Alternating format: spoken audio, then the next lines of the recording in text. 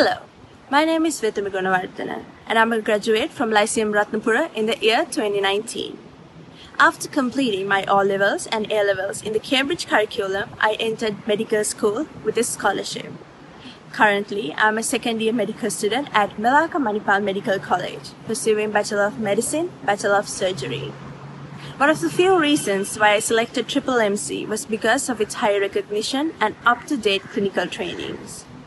I joined Lyceum Ratnapura back in 2005 when it was officially founded, so my school was more of a home to me.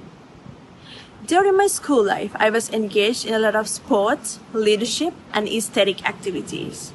And we were constantly exposed to new opportunities which made me realize my strengths and my weaknesses. So I would love to take this opportunity to show my thanks to all the teachers of Lyceum Ratnapura who made that possible. I could proudly say that my school played a huge role in making me the strong, independent, and confident woman I am today.